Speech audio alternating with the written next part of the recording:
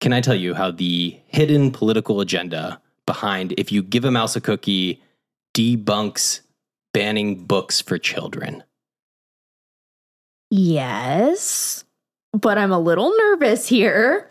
The first half of that made me feel like I was in the wrong podcast. And then the second half, you rounded it out pretty nicely. I think that we should give a disclaimer here, just because that was a complex sentence. In this podcast, we are pro-book and anti-ban. Yes, we like book. We don't want to remove book from children. There we go. That being said, yes, I would love to learn how a political agenda that may or may not be hidden within the classic children's book, If You Give a Mouse a Cookie, we all know her, we all love her, has, at least in your opinion, helped debunk book banning. Yes. And explicitly book banning for kids in schools, because that's where these books are really getting banned, is for the children. I mean, yeah, like children are the only humans you can actively ban books control. And I guess so, yeah. Like, yes, you could send out a no reading list to adults, but I don't know if that's going to carry the same weight. So yes, we are talking about children. Hate to go there, but we have to, because that is the class or the demographic that is largely being impacted in the United States by book banning. And we're going to do so by talking about a children's book that we've all read, that we can all relate to. We can ground ourselves in this book. Absolutely. So for those of you who aren't familiar with If You Give a Mouse a Cookie, the story more or less goes, if you give a mouse a cookie, then he'll ask for a glass of milk. So it's the if-then structure throughout the whole book. And there's more and more things that this, human is giving this mouse, and this mouse is requesting. It goes on, but it's so cute. Yes. And I remember this book, but I remember part of like, he gets a little bed or a pillow or something, and it just looked so cozy. Yeah, the illustrations are really beloved for this book. It turned into a franchise. There's a TV show with it now. So it is a very popular book. It was also released in the mid-'80s. And for those of you who know American history, the mid-'80s, that's the height of Ronald Reagan. That is, he just got elected for his second term. This book was released in 1985.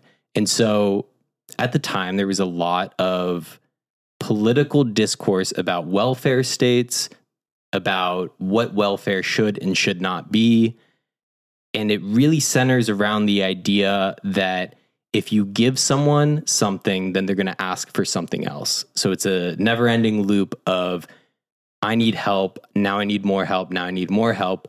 And it typically, in political rhetoric, is used as a way to argue against social programs or any sort of safety net for people. I tend to see that specific argument used a lot with older generations, like specifically the people who would have been in their prime in the 80s, yes. back in the day, specifically with like the housing crisis and our current economic state post-COVID. And for me, being younger, it's always been so frustrating because I see right through that. Like, it's just not true. So I'm very curious to learn more about this specific book. Yeah, so I remember stumbling upon a TikTok that was saying that this book was a political plant to indoctrinate children with the idea that no one should get handouts. Right? And that's a bit of a stretch of an interpretation. But if you misremember the book, and if you really think about the if-then structure of it all, it tends to make sense. And this theory was really popularized by a Washington Post article back in 2015. And in the article, I think, because I was trying to, at first I was approaching this podcast with, like, If You Give a Mouse a Cookie has an agenda, or it had some sort of political tie-in. And I was trying to find the sources that I remember seeing in this, one-off video. But when I really actually went into the sources, they never quoted the author. There were quoting conservative think tanks and loosely applying ideology to a children's book. And then they ended it all with this grand thesis that if you give a mouse a cookie is about welfare states and it's about getting rid of social programs. Now, a good number of years, yeah. I'm sorry, it's just now kind of digesting in my brain, and that's just ridiculous. When you said Washington Post, it's already a red flag for me. The Washington Post, I think, is a very, very problematic paper because it's very far right, in my opinion. It comes on right neutral on the little maps, but in the recent years, they've positioned themselves really well on social media.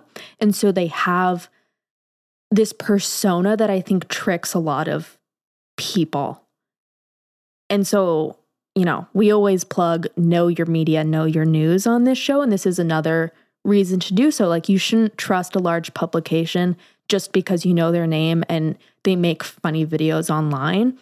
A lot of them are making really problematic claims like this one. Yes. In my opinion and my memory of this children's book, I never thought about it again a day in my life. I always thought it was just a little cute mouse who had a cookie and made a little bed. For me, that was it. Yes. And I'm curious for people out there if they have a similar memory with the book, or maybe this has been a book that stayed with you. And in that case, I want to know that too. But like, this is an Animal Farm, it's a children's book that can just be cute. It doesn't have to be a political weapon. Absolutely. So we have this problematic 2015 article pushing one interpretation of the book.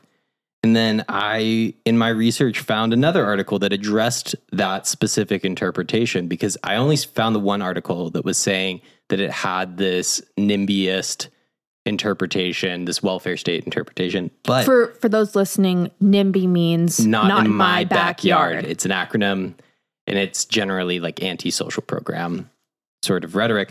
But then I found this other article that was published in 2020 that talks about how if you give a mouse a cookie was actually kind of caught up in a culture war of sorts. And they addressed that the Washington Post article doesn't have any quotes from the author. They didn't even reach out to the author or even address if they did reach out to the author. And so in this article, they actually reached out to the author and have quotes from the author. And they talk about how if you give a mouse a cookie, more or less is just a kid's book. And the author thought it was really cute and funny to think of a mouse eating a whole cookie and a human giving it to them. And then they need a glass of milk, like animals eating human food. It's cute. Sometimes stories, especially stories for children, are just that. They are just stories. And I think it is so problematic, and I know we'll get into this more in our debrief, but to take something innocent that is related to children, that children can understand, and morph it into a political agenda for adults, that's disgusting. Like, this is a little mouse, okay? He didn't ask for this. He's just a little guy. He's innocent. Free the mouse. So I very much fell for a piece of misinformation, right? I went into this research with the assumption that this book had a certain agenda, but then trying my very best to be a good researcher for this podcast and being a good informed person in general, I went into this research understanding the keywords I was using in Google were going to give me one sort of interpretation because I'm looking for the political controversy. Right. And the internet's going to feed it to you in one way. Exactly. It's going to deliver me information based off of what I inquire. It's much harder to find an answer to a question that isn't biased. And I know we try and stay neutral or at least present both sides to an argument. I know our biases do come through in this podcast, but this is just such, I think, a ridiculous example of how really, really dangerous political ideas spread. Yeah. And what makes me so mad is now it's involving children. Yes. And to me, like, there is just a really, really harsh line to which politics shouldn't cross. And it has here. And that's why I think this story is so interesting to me, because we did, like you said, we had this scheduled out to be kind of an analysis of children's books that have hidden political agendas. That's genuinely what we were looking for. I'm glad we didn't find it, because that would be really, really sad. And, you know, there are people out there that are probably going to say, oh, but it's so obvious, you sheeple. Like, it's right there in front of you. I was also seeing opinions about this interpretation saying the mouse in the story cleans up the house, makes a piece of art, and then it gets put on the refrigerator. Like, come on, like, let's actually look at the full picture instead of just the sentence structure of the story. And kids' books are also meant to use repetitive sentence structure. Like, Dr. Seuss is known for, like, one of his books, it was like, you can't write a book with less than 150 words. And he said, watch me. And yes. Green eggs and ham. We could go on. I love a good hop on pop. Anyway, we could go on and on about, like, Dr. Seuss and his issues. There are lots of problems with media, books, music, movies that children are consuming. However, I do not think If You Give a Mouse a Cookie is one of them. And actually, from one of our sources that Brendan mentioned earlier, How a Classic Children's Book Got Hijacked by the Culture Wars, written by Rebecca Christie. I just want to read this very brief quote from it because I think it's very telling. If you give a mouse a cookie, he's going to ask you to shut up about the welfare state. Or at least that's what I imagine every time I read another reference to how a beloved children's classic is a not-so-secret warning about the perils of handouts. So, If You Give a Mouse a Cookie doesn't have a hidden political agenda. I'm sorry for those of you that were looking for this incredible conspiracy. It's not there, and that's okay. In fact, that's probably a good thing. But what this does show us is a phenomena of adults latching onto children's content, interpreting it based off of their own pre-existing biases, and then disseminating that interpretation as fact. And what makes this case the one that debunks banning kids' books, in my opinion, is that this says that If You Give a Mouse a Cookie is a anti-welfare state book, which is social programs and like government-based programs tends to be more of a left-leaning thing. Big government, left-leaning. And so the fact that this book wasn't banned or didn't have some sort of like political activist group trying to undermine its success, to me demonstrates that what is being banned today is entirely politically motivated, and it's entirely politically motivated by one specific side. And so that's where we're really going to open up the discussion to Moms for Liberty, the worst PTA group in the entire country ever. So Moms for Liberty. PTA groups are already bad, but yes, they can get worse. So I'm going to give the rundown of Moms for Liberty, where we've talked about this a fair bit before this podcast. But for those of you that don't know what Moms for Liberty are, Moms for Liberty was founded in Florida, and it was founded on January 1st, 2021. And since then, they have been creating a large political movement involving chapters all throughout the United States that is focusing on banning books that mention LGBTQIA plus rights, race, ethnicity, critical race theory, and discrimination. They're more or less the group that will say, oh, like, I don't care if you're gay, but just like, don't throw it in my face. Exactly. Or, I don't care if you're black, green, purple, They'll blue. always manage to throw in ones that we shouldn't say on this podcast, too. Yeah, and I'm going to omit a few other colors, but like, you know the type. You might even have one of them in your family or might have a friend. Hell, you might even be one. And we are here to tell you to stop it. Yeah, if you are in that supporting group, please stop. for so many reasons.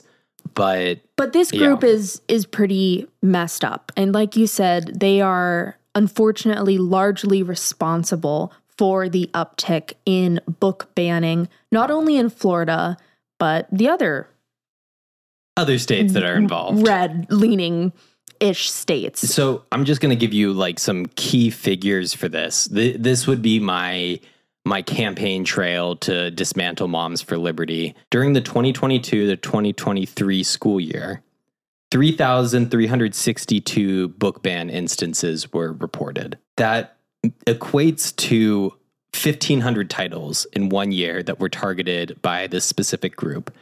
If you're wondering about how much this specific group has influenced this explicit movement of banning kids' books, we just need to look at the statistics. 40% of book bans occurred in Florida, right? Where this organization is headquartered. Additionally, 87% of all book bans occurred in districts with nearby censorship chapters. And what I mean by censorship chapters is these sort of political action groups will have chapters that span many regions. One of them is King County that has a Moms for Liberty chapter. I was going to say, and King County is located in Seattle where we film. And there was a Seattle Times headline, I hope we can find it, but that basically said that they got laughed out of a room or like a certain school district, and that they thought that they would come in and everyone would, grace them with open arms. And that just wasn't the case. So yes. I think it's important to note that even in the most liberal or blue or even like purple states, these chapters are spreading, and that's why we unfortunately have to talk about it. We know what Moms for Liberty are. Mm-hmm. We know what they're trying to do. They're trying to ban as many books that just mention like that probably even say the word race, gay, trans, or feminism, or like anything that mentions white people doing a bad thing historically. Any accountability. A huge part of it too is that they don't want their white kids to feel guilty for being white. I'm sorry, as if that could even be a thing. Like, grow up is what I say. Yeah. They should feel guilty and they should feel bad. I remember going through this period in middle school and high school when you start to realize, oh shit, the world isn't as cool as I thought it was. Me being very, very pale, almost to the state of being albino, like my people, where I come from, have played a role in all of this. If you're not acknowledging something, then you can't get over it. Absolutely. So that's ridiculous. And if you're trying to bring your child up in a peaceful and beautiful world, that's not going to happen if you don't acknowledge what other people who don't look like them have to go through. It is ridiculous. It's stupid. And I feel for all of the teachers out there that know this and feel this and are actively just trying to get their class through another year. Because it feels like after COVID with teaching, that's what teachers have been doing. And now there's an added layer of what they can teach. And I know curriculum has always been tough in different parts of the country, but I cannot imagine what being a teacher in this political climate is like. And so I just want to send a message out there to all of the teachers. You're a rock star. And that's really hard. And this also has the weight of, I mean, your dad's a teacher too. So it's like, what that's like. And you've been with your dad and you've talked about school and kids and like the kids that are impacted by stuff like this. Yeah, I mean, like just basic backstory. My dad was an elementary school teacher for the entirety of his career. And so education and access to like welfare programs and social programs that help children who don't have access to the ridiculous private school stuff is a big part of my family. That's just who I am. And so naturally, I'm going to be a bit more motivated than some people out there who can't relate. And so if you feel the anger in my voice, it's there for a reason. This stuff really, really makes me mad. But I also know that as voters, hopefully everyone out there is registered to vote, we can help change this. It's gonna take a lot of effort and a lot of time. But I think if there's enough resistance, this doesn't have to be the reality for much longer. Thank you all for listening to the political address that we had about like, hey, please stop banning books. If you're a parent doing this, this is embarrassing for you, Moms for Liberty. So let's actually get into questions that I think might add a bit of a brighter tone to this podcast, because book banning sucks. But I also want to really play with the idea of the power of a book. And really what I've been thinking about is when books are banned, you deal with what's called the paradox of exposure a little bit. It's now you're starting to identify these books that are morally unfit for society, quote unquote, but it also gives them a certain status or certificate of, yeah, this rustled enough feathers to warrant being banned. And if you look through some of the most famous books in American literature, at least that I know of, many of them have been banned at some point or another. It is not new that good books get banned. In fact, that's a pretty cool reading list, is banned books. I was going to say, there's like if you go to your local bookstore or even your library, you will most likely find someone in there wearing a t-shirt or like an iPad case or something that says, I read banned books. Because I always see that like when I go to local bookstores, and it just makes me feel happy. Puts a smile on my face. It does. And so I have two questions for us for this debrief and discussion. The first is, have any children's books or young adult novels left a meaningful impact on your life, and why? And then the second question, which we'll get to, is, what gives children's book the power to compel adults to politically organize? And how does this power change from pro or anti-censorship perspectives? So first one's like, let's find something that's meaningful to us. Second one is, what is the power behind these books? And how is that perception of power different depending on which side of book banning you're on? So let's start with the first one. What's a book that means a lot to you? This was a hard list to narrow down, but I'm just going to share one. My favorite children's book is Love You Forever, which is written by Robert Munsch. And it's the book that has the baby sitting next to the toilet. It's blue. I'm sure a lot of you have seen it. But both of my parents read this book to me a lot growing up. And it's just the sweetest book. And my favorite part that's like, this is what is repeated throughout the book. It's, I'll love you forever. I'll like you for always. As long as I'm living, my baby you'll be. And this specifically stuck with me the most because it's the first book that taught me that my parents are going to age. Now, this is a very harsh and sad reality for a lot of kids, but it also made me appreciate, more so in like my young adulthood, the time that I have with them. And so I've always held this book very close to my heart. I've gifted it to new babies that have been born in our life. And I think it's a book that a lot of people have read because it's very, very popular. There's no political agenda there, but that would be my answer.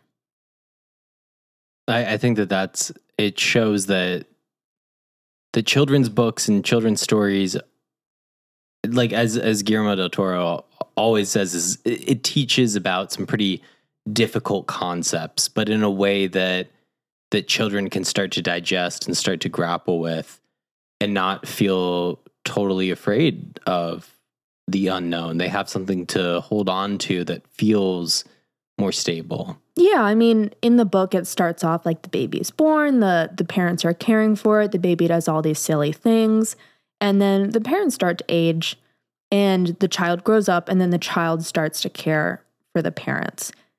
Like you said, that's a pretty tough reality for a lot of people, I think for everyone to face, not only aging, but the idea that your parents aren't going to be with you forever. And that book, I think, does a really great job of addressing that in a very sweet way. And we talked about earlier with Mouse Cookie, the repetition in children's books. Specifically, if you give a mouse a cookie, has it pretty much the entire time. This book has it too. So yeah, let me just cite that one into evidence. It is how children's books work. So what's yours?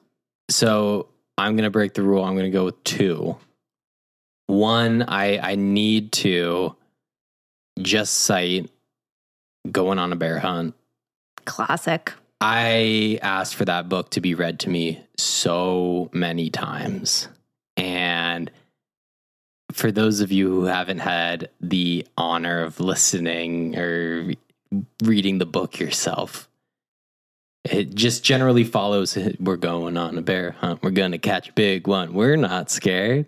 And then they'll encounter some sort of obstacle and it's like, I can't go over it. Can't go under it. So you gotta go through it. And they go on this big old adventure. They get all the way to the bear, and then the bear roars at them, and then they just sprint back home because they're scared. But it's kind of thrilling the whole time because they get back really fast because bears.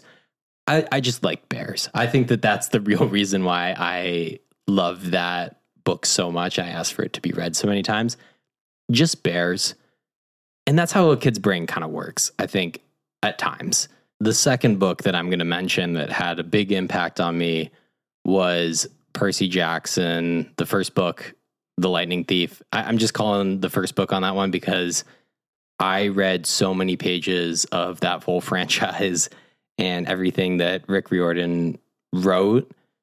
It was probably the first author that I became really obsessed with, and I noticed that I would read in huge volumes in a way that I didn't usually. And I had a hard time reading while growing up, but with those books, I latched into them so quickly, and I felt very comfortable reading through all of them.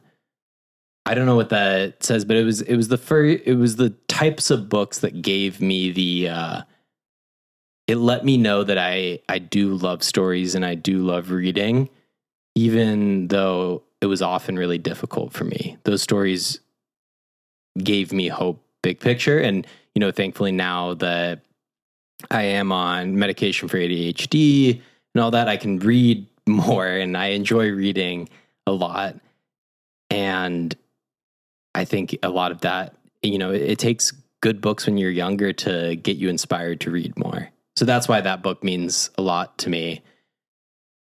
But what's interesting is I don't think either of us talked about the radical political agendas that were embedded in the books that we were reading when we were younger. No, never. It never comes to mind. Never crossed my mind. I was trying to think actually of any book I encountered as a child that might have a political agenda that's like not Animal Farm. Yeah. And I don't even think I can think of one because all of the books or even the poems or the short stories that could even come close were more so just describing nuance and like difficult ideas for children that I hadn't had in my life. That's what reading is. That's why children are encouraged to read, right? It's like to open your mind. Because the other book I thought about was House on Mango Street, which is like the little vignettes and short stories. I love that book, or vignettes.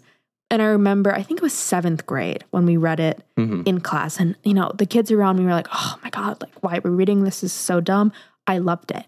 Yeah. And to me, it's like, okay, maybe that one's coming a little bit closer, but like, not really. It's just like showing what another child of a different race in a different socioeconomic class than I was, what her life was like. Yeah. And so that's not political at all.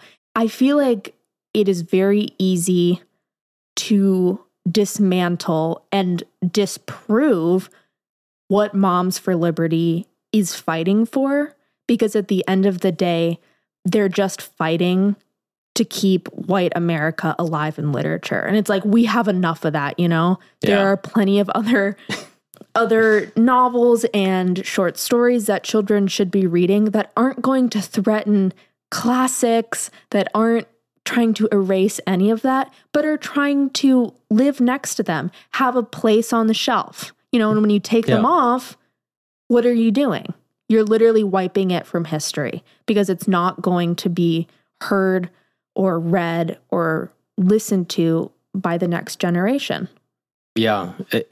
And that is the ultimate goal, is to eliminate it. It's information suppression is the information science term. And this also, part of what piques my interest in this story at large is, I am an informatics graduate from the University of Washington, and informatics is the school that hosts library sciences. So yes, my entire department, the entire program was built from library sciences. Now it's expanded into more, information technology spaces now, but that's its root is the libraries. It's the keeping of information and the organization of information. And so, seeing all this, it's a bummer. So let's work through our second question here, which is, what gives children's books the power to compel adults to politically organize? And how does this power change from pro or anti-censorship perspectives? So let's just talk about, what is the power of these books? Why are people so scared of them? Yeah, I have a few perspectives, I think. I think the first one is it's really easy to hide behind children and say, I'm doing X to protect children, to protect the future of America. Because in a lot of cases, when people say that, that sounds like a good thing, right? Like, I'm promoting vegetarianism for the good of the future of America. Great, sign me up. It's a buzzword that adults who have a lot of ridiculous opinions can easily hide behind and disguise themselves as people who just really care. The other side of it is, I think, unfortunately, a lot of people who think this way aren't as educated or as traveled or as socially compatible as people who don't think that way. I don't want to say, because you didn't go to college, you don't know what you're talking about, because I don't agree with that. There's a lot of things that factor into intelligence, and that comes into where you live, who you interact with, the ideas in the media you consume, sometimes the level of your education, how well read are you? All of these things comprise an educated person, and unfortunately, we see this with the way these people vote too. The intelligence isn't always there. And so it's very easy to latch onto media or books that pretty much everyone in America has read. And so when you take this book that we've all read, If You Give a Mouse a Cookie, and you weaponize it, you can get a lot of people behind you because a lot of people have read that book. Now, if you were to do it with another random book, I don't know, XYZ, maybe not as many people would follow you. And so these people start in these small groups attacking large ideas and large titles, and then are moving to ban more and more titles. Like you said, it's 1,500. In the past year. In the past year. No one's read that many books in 1 year. There's no way. And I can guarantee you that the Moms for Liberty have never read 1,500 books. I bet half of them haven't even read 100 books. And I know that's rude to say, and I definitely have no math to back that up.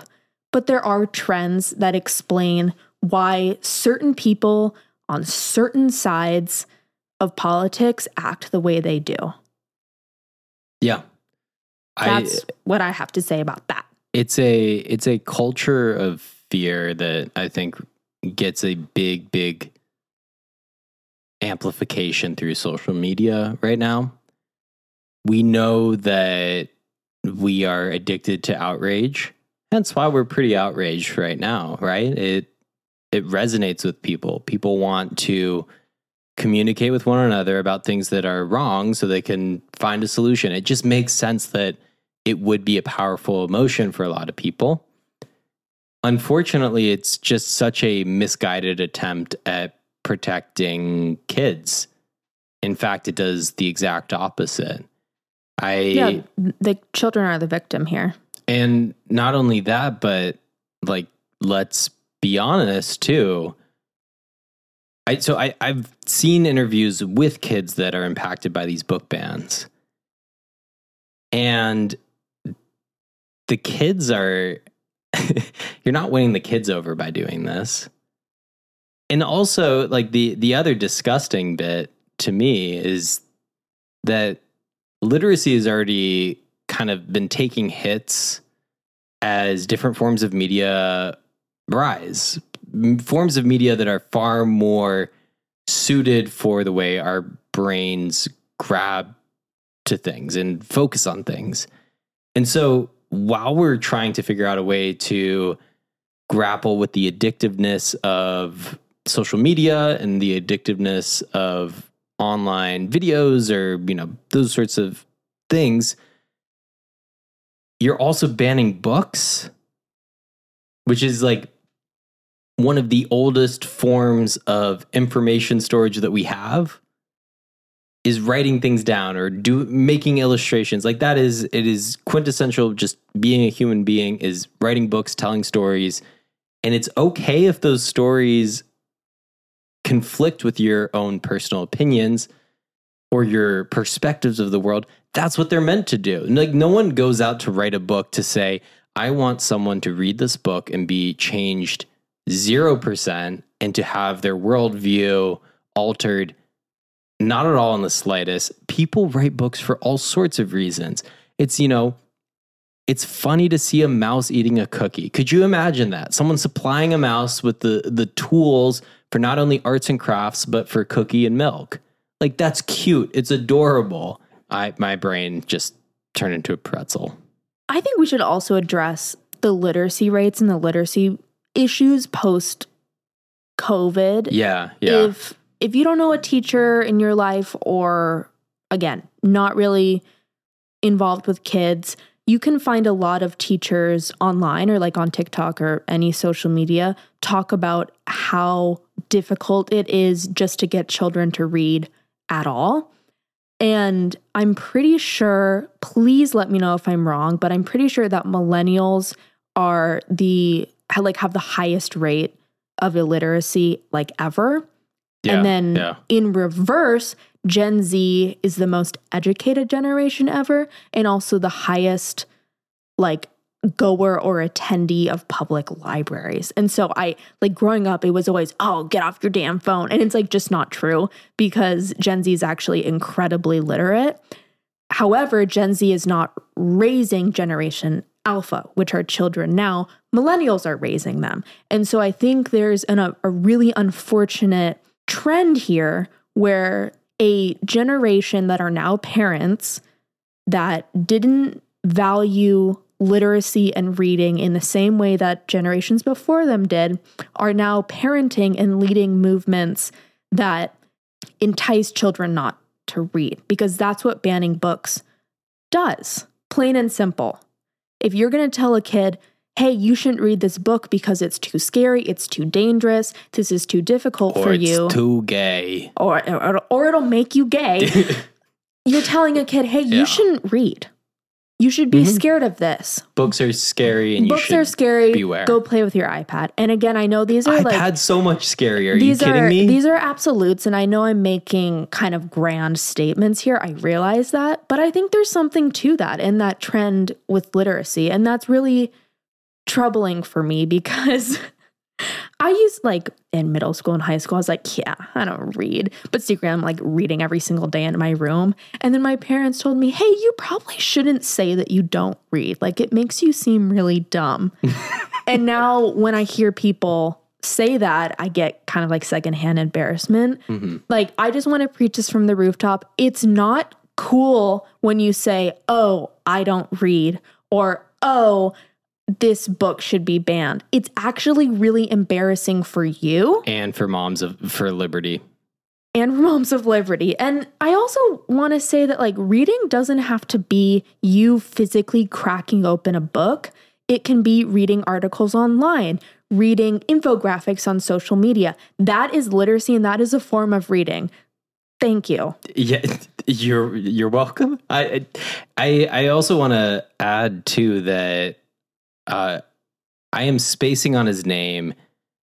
The guy that does Reading Rainbow, I mean... Oh, I don't know his name. LeVar Burton introduces young viewers to illustrated readings of children's literature and explores their related subjects. Yes. Just in case you haven't seen Reading Rainbow, that's what he does. Yep. Reading Rainbow, fantastic. LeVar Burton, an absolute icon. He was recently interviewed, and by recently, I mean like within the past couple of years, interviewed on NPR about...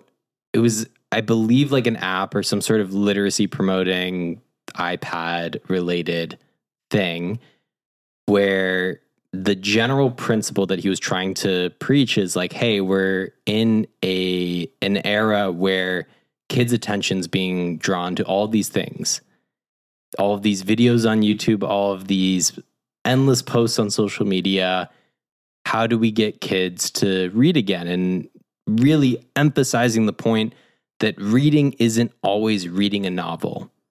Yes, thank you. I'm so glad that someone said that. Like, look through words, you're reading. Like, that's all it takes. And there are some things that we need to be really clear about.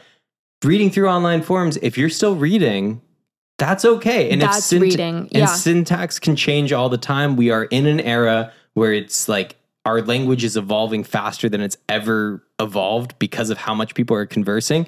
So just as long as your eyes are glancing over text and you are consuming information and understanding and comprehending, you are reading, and that's okay. I have had a really difficult time going cover to cover for a lot of longer books.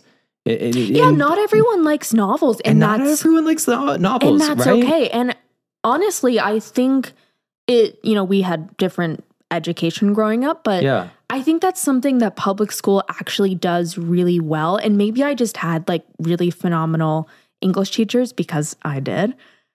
But we read all sorts of things. It was short stories, vignettes, poetry, long novels, plays. And that showed me that like, hey, it's okay to not read a 1,000-page book. You don't have to, because I never really liked that until I got into Outlander, because I love Outlander.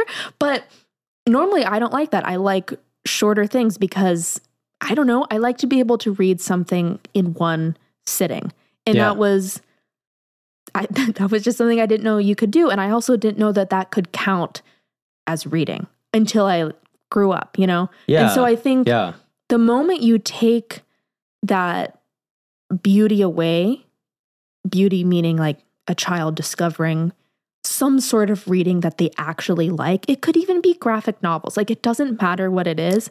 When you take a child's ability to connect with whatever form of language or books, whatever, you're taking away their literacy and their future. Moms for Liberty is a social club for people that are scared of children's books. Moms for Liberty is a social club for people scared of children. Moms for Liberty is a networking opportunity for people that think that throwing an iPad in front of a 10-year-old's face is the equivalent to raising a child. Moms for Liberties are not registered voters.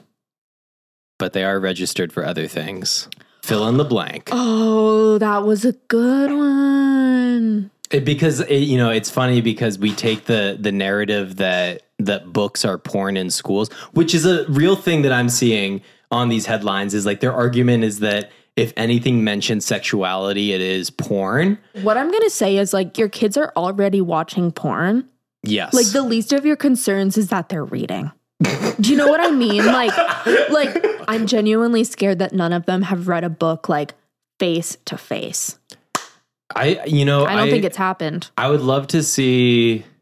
And like what their shit, favorite like, book picks are. Like, no, that's what I'm do saying. they have a book pick section? Oh my God, do you think they have a book club? You know how Obama releases like his favorite books of the year? Yeah. And it's like highly anticipated? Yes. Do you think they have one of those? Should we wrap up this episode? We should, absolutely. Oh, we haven't done our what we learned. Oh yeah, let's talk about what we learned. No, I was just gonna say, when you talked about this is only happening in a few areas, those are already, or I guess what I learned is like those are already the areas in the United States that need the most attention and need the most help, especially social and welfare programs for children. And so if you happen to live anywhere near the state of Florida, or really any southern state in general, I hope that you can find a way to get involved with your community and whatever that means to you, because these kids are already at such a disadvantage politically that they shouldn't have to be at a disadvantage at school.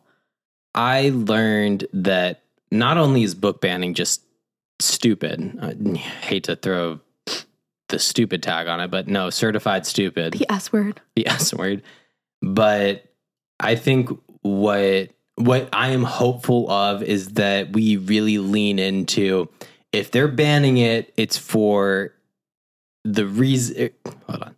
If they're banning it, it's because it has something profound within it. Just think about that as a general principle. If people want to censor a certain message or suppress a certain message, instead of meeting that message with more information or a different perspective, there's a good chance that they're shaking in their boots, that they're scared. Yeah, you should probably ask why. And you should probably ask why. And so stay curious, kiddos. Find the funny banned book list, as you were saying, and have at it. Scare some adults in your life with reading, because that's a thing we can do now. Generation Alpha, if you want to embrace the A for anarchy, just start reading banned books in front of adults in Florida and just see what happens. Or literally just start reading. Or start reading. They'll be terrified. Yeah, you can start small and build up later. But that general sentiment of like, just whatever's happening there, just know that there are some adults that in this country that think it's ridiculous, and we're sorry that you have to grow up in this situation. Maybe one day, many years from now, you'll hear this podcast and say, well, there were a few adults that were fighting the good fight.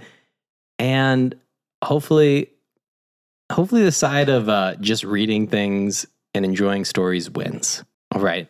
Thank you so much for joining us. You can check us out on Instagram and TikTok. Instagram is at Rough Draft Seattle. TikTok is at Rough Draft Media. Rough Draft Media is the company that owns all of this stuff. Can I Tell You Something is our show. This is myself, Brendan, and you. I am Claire.